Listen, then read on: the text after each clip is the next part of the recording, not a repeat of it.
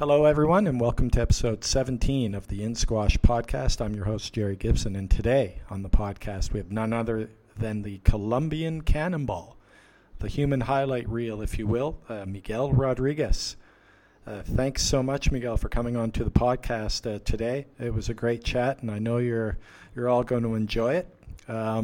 Before we get into episode 17, I hope everyone's enjoying their squash these days.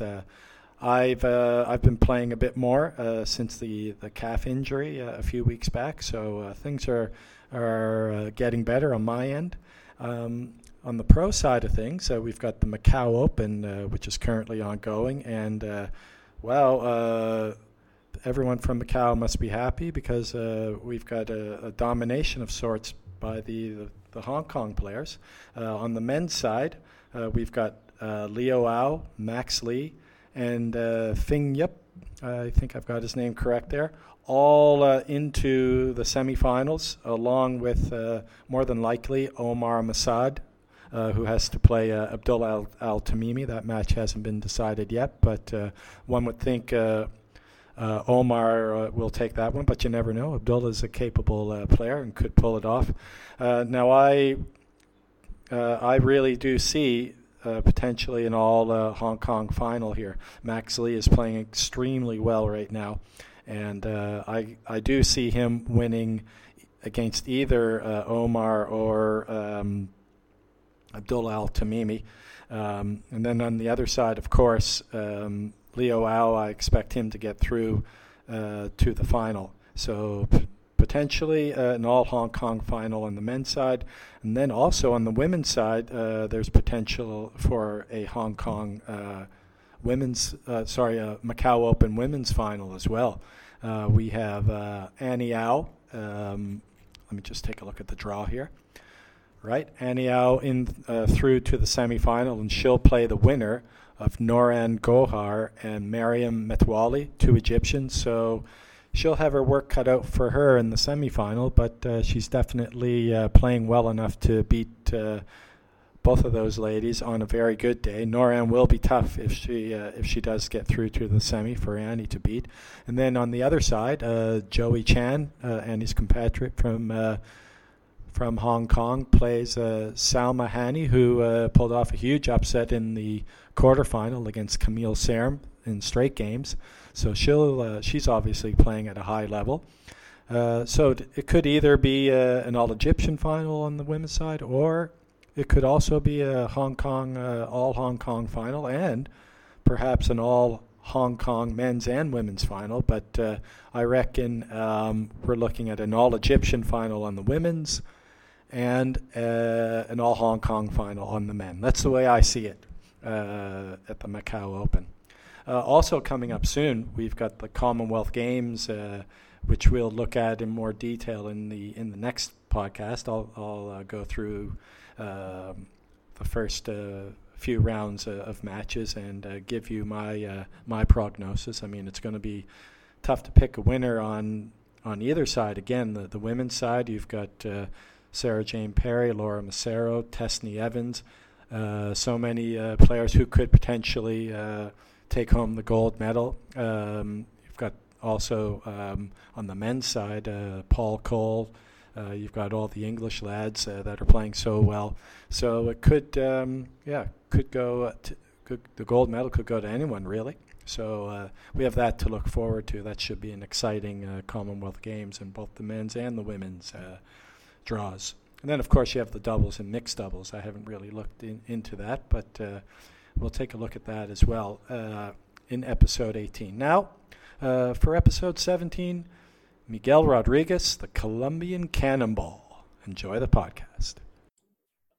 Welcome to episode 17 of the In Squash podcast. And today we have the great pleasure of having on the first South American to reach the top 10 ever. He also reached number 6 in the world in 2015, currently at number 16 in the world, Pan Am Games gold medalist, 3 times Colombian Open champion, also known as the Colombian Cannonball. I'm not sure if he likes that nickname or not, but I actually prefer the human highlight reel. Miguel Rodriguez is our guest today. Miguel, great having you on the In Squash podcast. Thank you for the invitation. Yes, yeah. Do you like that nickname, the Colombian Cannonball, or do you like mine better, the Human Highlight Reel? Yeah, I don't mind. Like lot of people, they create different nicknames, but yeah, the Cannonball is pretty good. Yeah. Yeah, that sort of sums it up quite a bit, and you're quite an attractive player to watch on the court. Thank you. Yeah. Now, I guess it's a bit of a down period now for you on the PSA circuit without having any events or anything on the go. Where are you these days, and what is your routine like over this downtime period? Yeah, I'm having a little bit of break, but that break doesn't mean like holidays. It's just almost like a month out of tournaments. I'm at home training, doing a little bit of hard training, preparing myself. Colombia. Yeah, at home. I'm in Bogota, Colombia, where I live. Yeah. With my parents, and I'm training with my mom, with my trainer, with my friends, with our national coach Martin Knight from New Zealand. So I'm trying to build a good training before all this tournament that I have in April coming up in Egypt. Then I have British Open. Then I have Guatemala.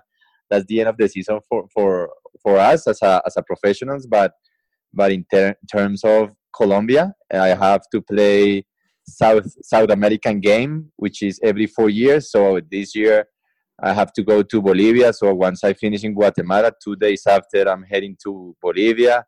Then the month after in July, I play Central American games here in Colombia. I have to defend my gold medal that I won in Mexico 4 years ago, and then I have the Pan American Championship in August in the Cayman Islands. So it's going to be very busy. Be nice in the Caymans. Yeah. I'm excited for that. Yeah, how you must take great pleasure in playing in those events in South America. Is that something you really sort of look forward to? A bit of a change for you? Yeah, right. Yeah, it's a big goal for me. Every time we have these kind of games during in a year, is something that I always try to win, because it's important for the Colombian committee, for our country. Because I have won these games since, I don't know, maybe since 2006, 2005. Every 4 years we have these games.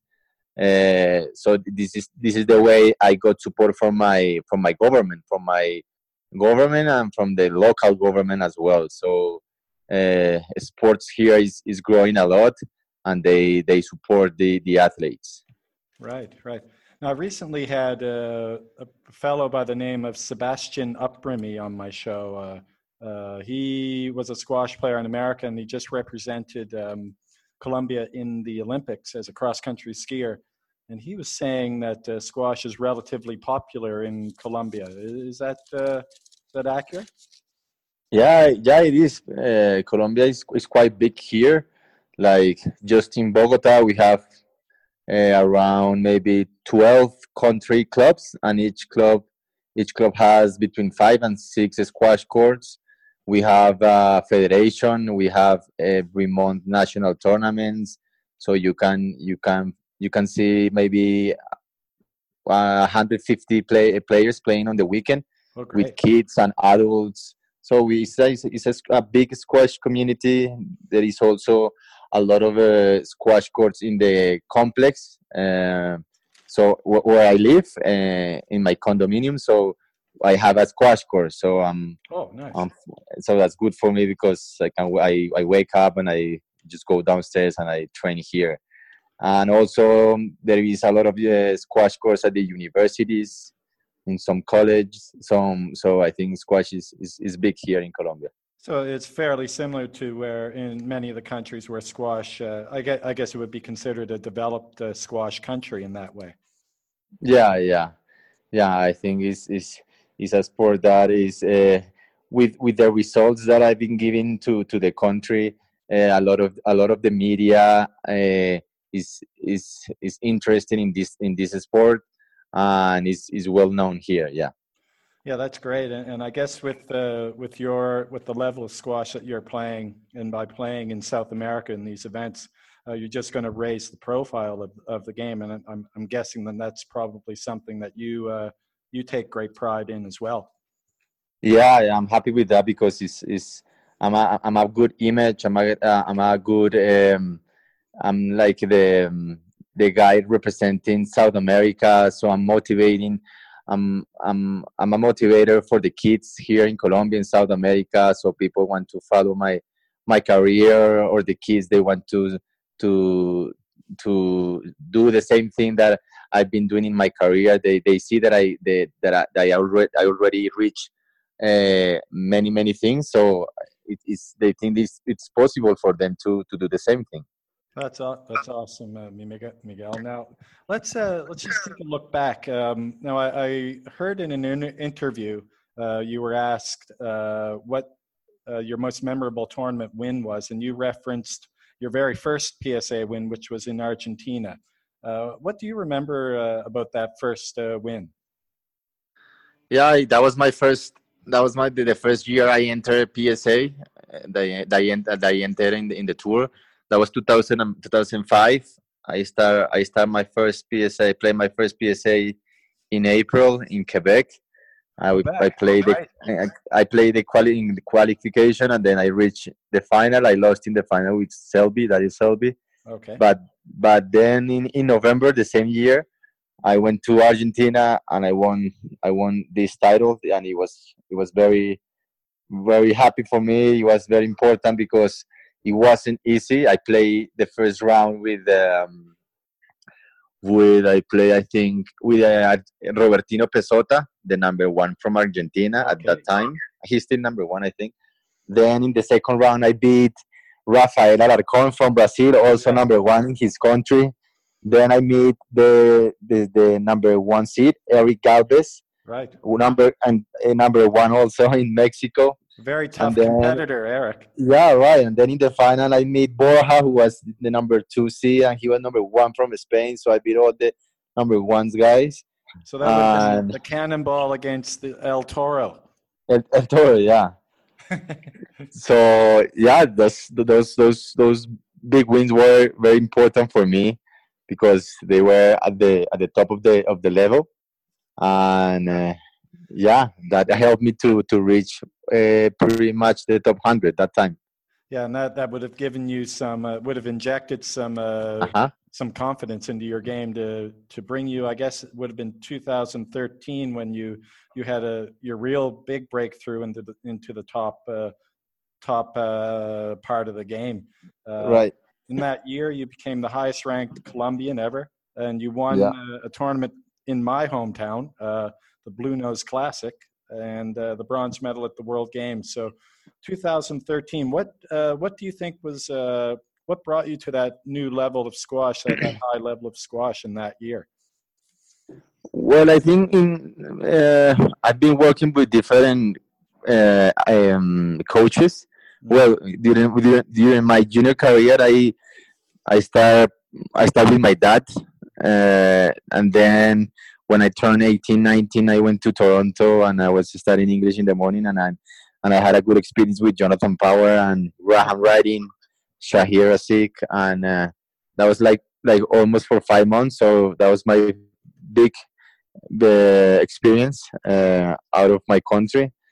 Then when I go to England, sometimes I had the opportunity to train with Malcolm Wilstrop. Then I spent 2 months in Italy with Marcus Barrett, and then in 2011 I met David Palmer. He was still on the tour, and he told me that he was going to move to Orlando. So it was pretty close for me, like easy to me to catch a direct flight from home. Yep.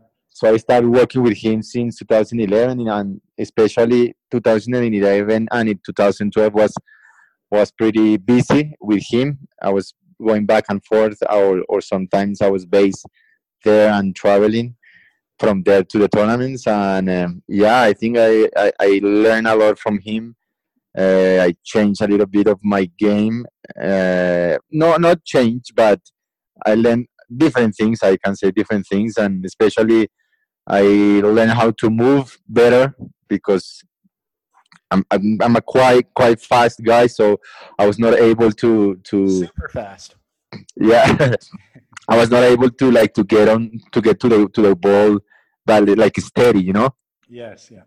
So yeah, it was pretty intense those 2 years for me, and then Well, with that's, I this mean, guy, all of those coaches that and players and different people that you mentioned, Jonathan Power, Shahir Razik, Malcolm and James Wilstrip, David Palmer. I mean, with all of that, I mean, that's such a wealth of knowledge added to your game, isn't it? yeah, I was trying what always said to the people is it's a combination of everything. I just you have to just try to get the best thing out of them, you know, and try to adapt to your game.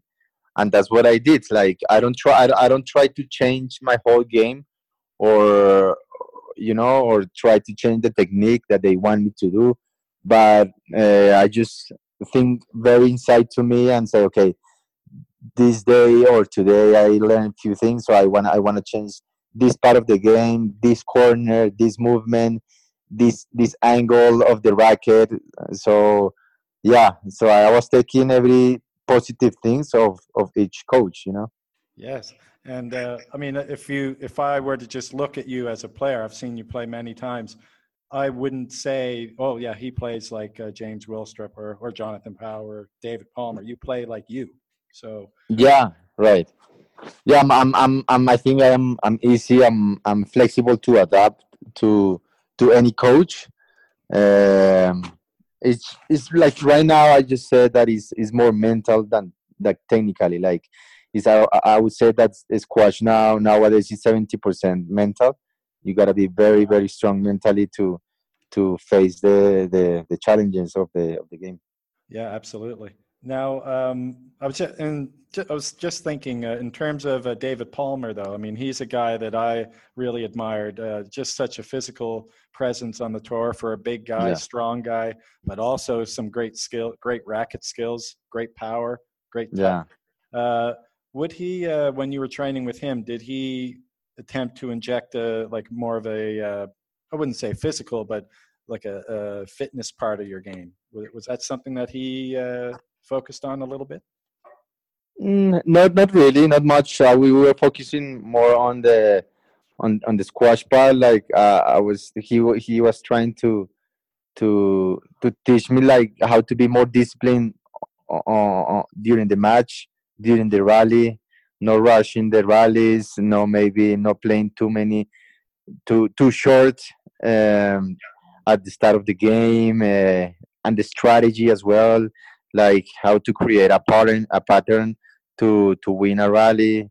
But yeah, at the first was very difficult for me. It was um, I was kind of sad sometimes because I was trying to change things that he wanted me to change, Yeah, but I knew that those things were going to be very good for me. So um, just yeah, took time. I had to suffer like maybe few 3 months, um, and I confess that I cry sometimes because I was not able to do few things, because I was trying to adapt to a different level, you know, because I was maybe in a comfort zone when I was top 30 or 20, but I want to reach that level, and you have to do something special or something else to to be better. Well, you're. I mean, there's only one or two more levels for you to overcome. Um, Uh-huh. Now, in 2015 was an incredible year for you as well. You got to number 6 in the world, I Four. believe. Yeah, 4.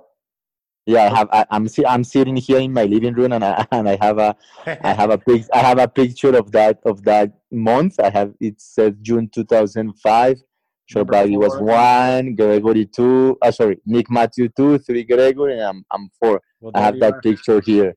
There you are. And in that very year, you beat Mr. Gregor Gaultier in the Tournament of TOC. Champions quarterfinal, 11-9 in the fifth. What a battle! Now I know between the fourth and fifth game, I was just thinking. I'm wondering what was going through your mind at that time. I mean, you had the opportunity to beat him and get to the semifinal of such a big event. What was going through your mind, if you can remember back to that point? Well, I was not thinking. I think that's the key, not thinking, Yeah. because when you start thinking, you start like having troubles with your thoughts, and it comes to your mind, and you start to doubt it yourself. And yeah, I think that day I was so energetic, and I had a good win again in Hisham Ashur, if I'm not wrong, and then I beat Peter Barker also for the first time. Yeah. Because he used to come to Colombia many times, and he won the Colombian Open 3 times here at home.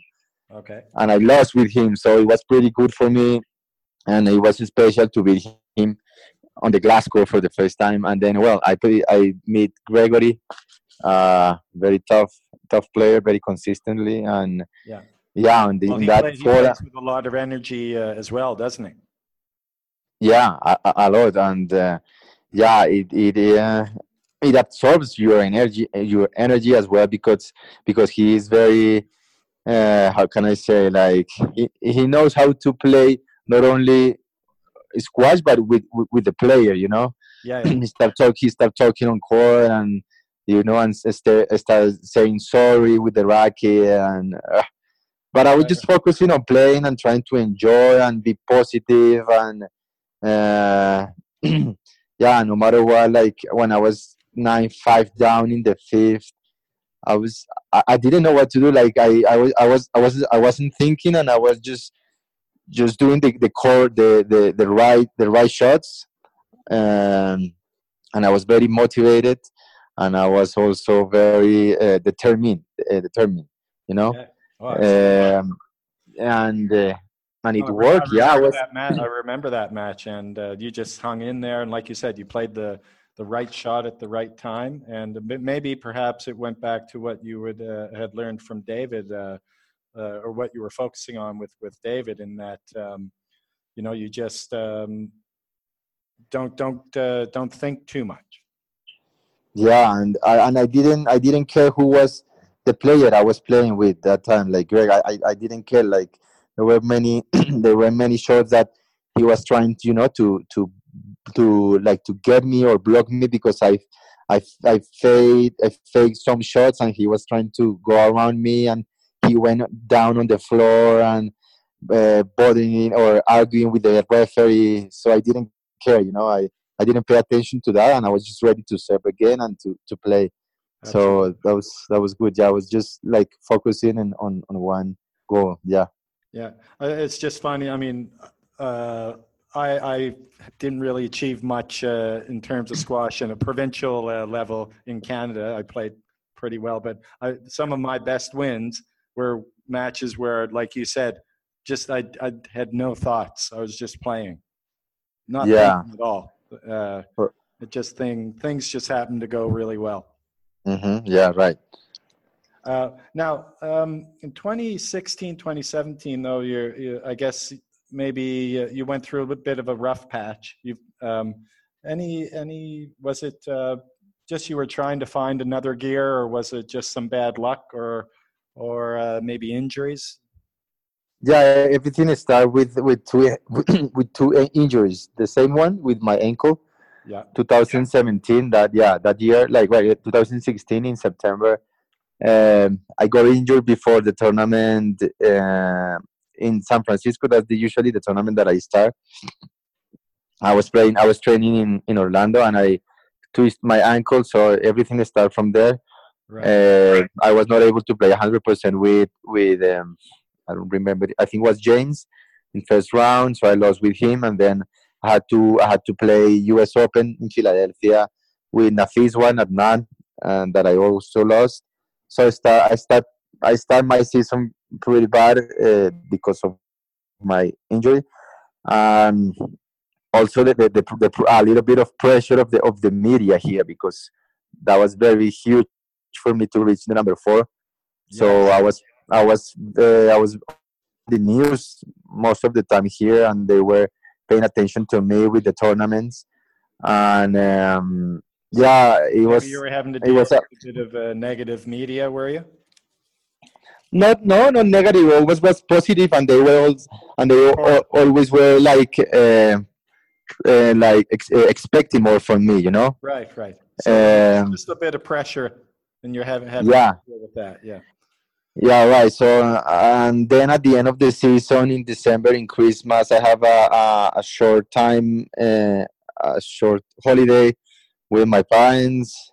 And this morning I went to the treadmill, and I started doing some sprints on the treadmill, and I broke my How ligament. many? Okay, yeah. Oh, I broke my ligament of my ankle. So another injury, yeah. but in the but on the other one, and I had to play. I don't know. I think it was Cameron Peel in TOC, but I was not able to play. I think I don't know if I retired or I know I played with Borja. I don't remember, but yeah, again 2 3 months, two three Probably those months. months you want to forget, don't you? Yeah, I know those 2 3 months again for 2017 was pretty rough for me, and it was emotional. I was not feeling very well because I see myself going backwards because when I was top 20, when I was top 20, everything was new for me. I was reaching number 16, then 12, then 8, then 6, then 4. So I was not afraid of everything because that was a new that was everything was new for me. Yeah. But then when I started seeing myself going backwards 8, 10, 12 due to the injury, so it was pretty sad, because that I was losing a path, Yeah. that I reached with a lot of effort. Yeah. So And that's the that you know what that's you're capable of. You know who you can beat, and you know exactly what you can do on court when you're healthy. exactly. Yeah, right. So yeah, especially that season for me was the worst in my career, definitely. Uh, but then I meet a good guy, a good trainer, and I started working with him in May last year. Okay. What's And I feel and I be sorry. What's his name? His name is Jorge. Jorge. Okay. Yeah. For So Jorge from Bogota. yeah, that's the physical trainer that I'm working right now. Okay. And he started working with me. We start working with my weaknesses, and right now I can say that I'm 100%, and I'm feeling stronger than than 2016 when I was reaching my best level. Uh, yeah, I'm out of injuries, so I was happy with that. I was doing much better at the end of the season 2017. I made a semifinal in Guatemala. Yeah. I lost 3-2 with Simon Rosner in the World Games again in Poland. He won the tournament, but I was doing good matches, and Well, yeah, now. you also had a great win. I guess it would have been a real test for you in the Windy City, the first round match against Paul Cole. Right, yeah, in 2008 now, in this year, I start TOC, I don't remember, yeah, I beat Sifun Jeep, and then I lost with Ali Farag, and then I made semifinals in Detroit. I beat Awilgar, which is a very talented Egyptian player, and I played him as well in the Worlds last year in Manchester. That was a good run for me. That was a big comeback for me because I made quarterfinals in the World Open, beating I beat Leo. I beat Mohamed Awulgar 3-2. Then Tarek Momen, and yeah, that was a great tournament for me. So I was just trying to maintain that level, and it worked for me in TOC Detroit and in Chicago. I beat Paul Cole. Everyone was expecting that match. Yeah, we play on the I was really looking forward to that one. I mean, he's such a fair. Like I think I read somewhere where you mentioned it too. He's a very fair player, good player, attacking, and both of you. I wish I was there to watch the match. Actually. Yeah, it's a shame that we didn't had the chance to play on the glass court, because we were not sitting. So we played on a traditional court, but it was a good match. And How was yeah, and that then I on the traditional court? I guess it would have been a bit more. The ball would have been a bit more lively, wouldn't it? yeah, but it wasn't that bouncy. It was quite dead on the corners at the Oh, okay. back. Yeah. Yeah, and then with Max Lee it was a great match. Everybody enjoyed it. Very fair play guy. We are good friends. He used to work with David Palmer as well. So everybody, I think, enjoy like the crowd and the people that was watching on Squash TV. They enjoyed the match. Well, people are referring to that match as potentially the match of the year. And Yeah. towards the end of the match, we all saw what happened with his cramping at the end. He couldn't finish it really. Have you ever had that happen to you, Miguel? Bit of cramping at the Mm, end of the match? No, when I was junior, I remember I started cramping when I was playing a South American Championship final here in Colombia when I was 16. Yeah. But not anymore. I think I have a good eating habits, and I'm aware of that. So no, I don't have problems with cramps. I'm a fit guy, and I think that's a good advantage for me that that my body can last longer. Yeah. Well, you need that in squash, don't you? Yeah, a lot. Like especially when you reach more than 60 minutes, 70 minutes match in that kind of intensity, Yeah. that's where your body starts, to burn. Yeah. Exactly. Now, you mentioned your father earlier. He's also quite a squash legend in your country. 11-time national champion himself. Yeah, he was 11 years national champion. He was the one who helped to grow the squash in Colombia. He started playing tennis, but he started playing squash when he turned 18. He started playing squash quite late, but he won a quite good titles in South America and Central America.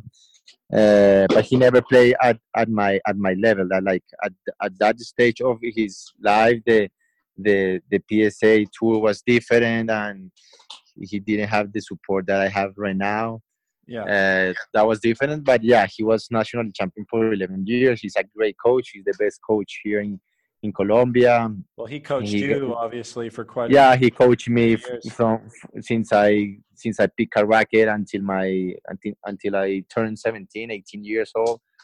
So if So he you has. could, uh, what would you say was the biggest impact or influence that your father had on the game that you play?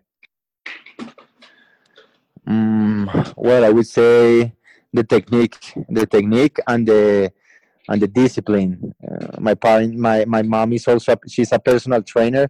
Oh wow. So my family is is in sports. So I think they told me the good manners, the discipline that you have to do not only in a sport but in life. They never pushed me to play squash. They never pushed me to train. I was training and I was playing because I like the sport, because I was watching my dad playing on the tournaments, and I wanted to be better than him.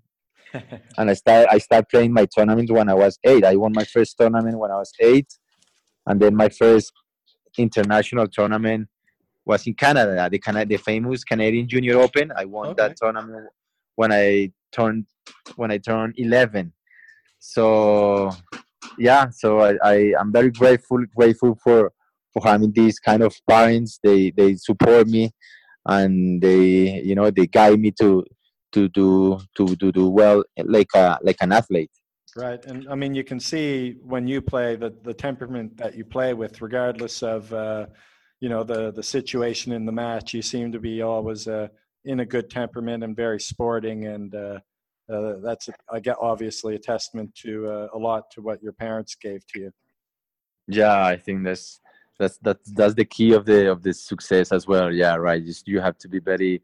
I'm very clean on the squash court. I like to play clean, like the play with like the match with Max Lee. It was a clean squash. That's Absolutely. I think that's the squash. It has to be play every time. Like that kind of like blocking and arguing and Yeah. sometimes I hate that because sometimes I hate sport because of that, because some players they ruin the game, you know Yeah. uh, They take it too far, you know. yeah, Yeah. right. So I sometimes I start not I stop enjoying it, so I have to control myself, and yeah, so that's a different challenge. Yeah. I'd just like to ask you. I was watching, just preparing for our interview earlier. I was watching one YouTube video, and it was you playing Amir Shabana, and it was sort of Uh-huh. the highlights of the match. And it was I think I forget which tournament it was, but That was TOC. That was you're TOC. That trying was to. one year before beating Gregory. I almost, yeah, it was 2000. Yeah, it was 1 year before that big match, and I also almost beat Shavana. It was like Yeah, you three were coming two back in the eleven last eight. game, Yeah, and there was the one rally. It was incredible. I've never seen it. You went to retrieve a front court ball, and you got it yeah. back. But Hmm. Shabana was coming in to play his shot, and you ran a huge circle around him. Do you remember that? Uh-huh. Yeah, I remember that, and I had a and then picture and of then that then diving. uh, then he hit a not such a good shot, and you had the point, didn't you? Yeah, With yeah, that I drop know. shot. The Yeah. drop shot, the drop shot. Yeah, Yeah, yeah. But that was incredible. Just the fact that you could cover that much ground and still put yourself in potentially a winning situation. position. Yeah, That was one of the best rallies I've ever seen. Um, really cool. Um, yeah. It was a good match. and another guy who's a great an example to all the juniors on the court, Shabana. Yeah, yeah. For me is the Roger Federer of the squash. Oh yeah, Very, very, very polite, very, very clean, and I admire him a lot. Uh, yeah, yeah. Was a yeah. good I guy. know. Yeah, In my own little squash world, before I have a league match, I always before the match I'll watch his highlights. yeah. I know, I know. He motivates a lot of people, and like like you as a spectator or as a player, when you see someone playing, like you also learn from people just by watching his game. Yes, exactly. Yeah, like you try to repeat or do the same thing. Like he was um hitting the ball very clean and very accurate, So clean, always. Yeah, so yeah, accurate, so clean. Plays the right shot at the right time, but then he can hit winners as yeah, as well. well. Yeah. But well, Miguel, I was looking at your Twitter feed there, and way back in 2015, I'm going to quote you on this, okay? 2015, you said, quote, the most breathtaking venue on the PSA Tour is Doha Squash Stadium. Do you still agree with that? Is that one of the most breathtaking venues on the squash tour for you? Well, we have like maybe top three places. Like definitely, I cannot take one out. The one in the pyramids when they had the World Open in the pyramids 2006. I think I had the opportunity to play that one. Um and but Doha also is a great one. Like in terms of indoor, right? Yeah. Indoor stadium, because especially in the semifinals and finals, it's pretty crowded, and they support a lot of the Egyptians. Yeah, But the but Egyptian yeah, population in yeah, this region is huge. and it's very huge. Yeah, and especially last year for me, I said it again that Doha and the Qatar Classic is the top class event for us, because not in terms of the squash stadium, but in terms of um, organization for the players. We have our own room for the players. Usually, we have to share with someone, in the tournaments. But yeah, last year you have your own room. They pick you up in the airports in nice cars. They have everything for you. They have laundry for the players. You can just drop off their clothes and pick them up the next day. First class So operation. they were the first class, like the tennis players. I think Yeah. the squash federation and the tennis federation, they are working together right now. So they are doing the same thing that they used to do with the tennis players, with with these good guys, top players that they go to play in the Khalifa complex. The same with the squash players. So it's good that they treat us like that. That's awesome. That's awesome. Now, you were also here last year for the PSA, here meaning the UAE, that's where I am. Mhm. So you were here last year for the PSA final Super Series event. Were you not? Yeah, that was my dream come true. Yeah, Actually, I have achieved I would say maybe more than three dreams. The first one was being top 10 in the world. So I Done. did I did that more than that. Like I reached for the number 4. Yeah. So that's one. And one day I say I want to play that series, the World Series event, the top 8 players, and I also wanted to go to Dubai, But Yeah. at that time, they were playing the World Series finals in England, you know. Oh, okay. So, but when I saw that they signed 3-year contract in Dubai to do the World Series finals, I was visualizing, and I was so commitment to myself to say that I wanted to play that tournament. So that for me was like two dreams in one, playing squash in Dubai. Yeah, 2-for-1 bargain. yeah, right. I was so happy. My parents were there. My sister and a couple of friends. They made a plan. So they were like 10 Colombian people playing and supporting me there. Yeah. That's awesome. And how about the venue there in the Opera House? No, I didn't play that one. That was last year. The first year was Oh, in that was the 2 years in the ago. indoor. Yeah. That was the first day. That was in the indoor thing because the opera was in construction. Okay. But so the glass, The one that was out by the Burj Khalifa, the tower. next to that, and that was Brilliant. awesome for me. I was so excited. I was so happy to play that week in Dubai with my friends, with my family, playing on that gorgeous court, the pink glass court. Yeah. That was Well, very I've got to ask you now. I know you like go-kart racing, right? I like a lot the cards. Yeah. Yeah. So did you go to the Dubai Autodrome? I don't know. I think I didn't have the chance. Yeah. But Okay. every So time. it's the best thing in the world if you're into go-karts. Yeah, I know. I have to come back. I have to come back and go. You got to get a few more court sprints in. Yeah. I know. Yeah, but every time when I go to Vegas, sometimes I spend holidays there.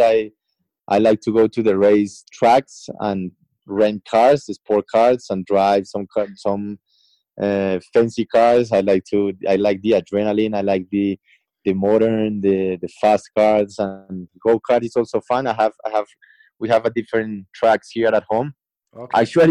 Actually, I'm meeting some friends later today.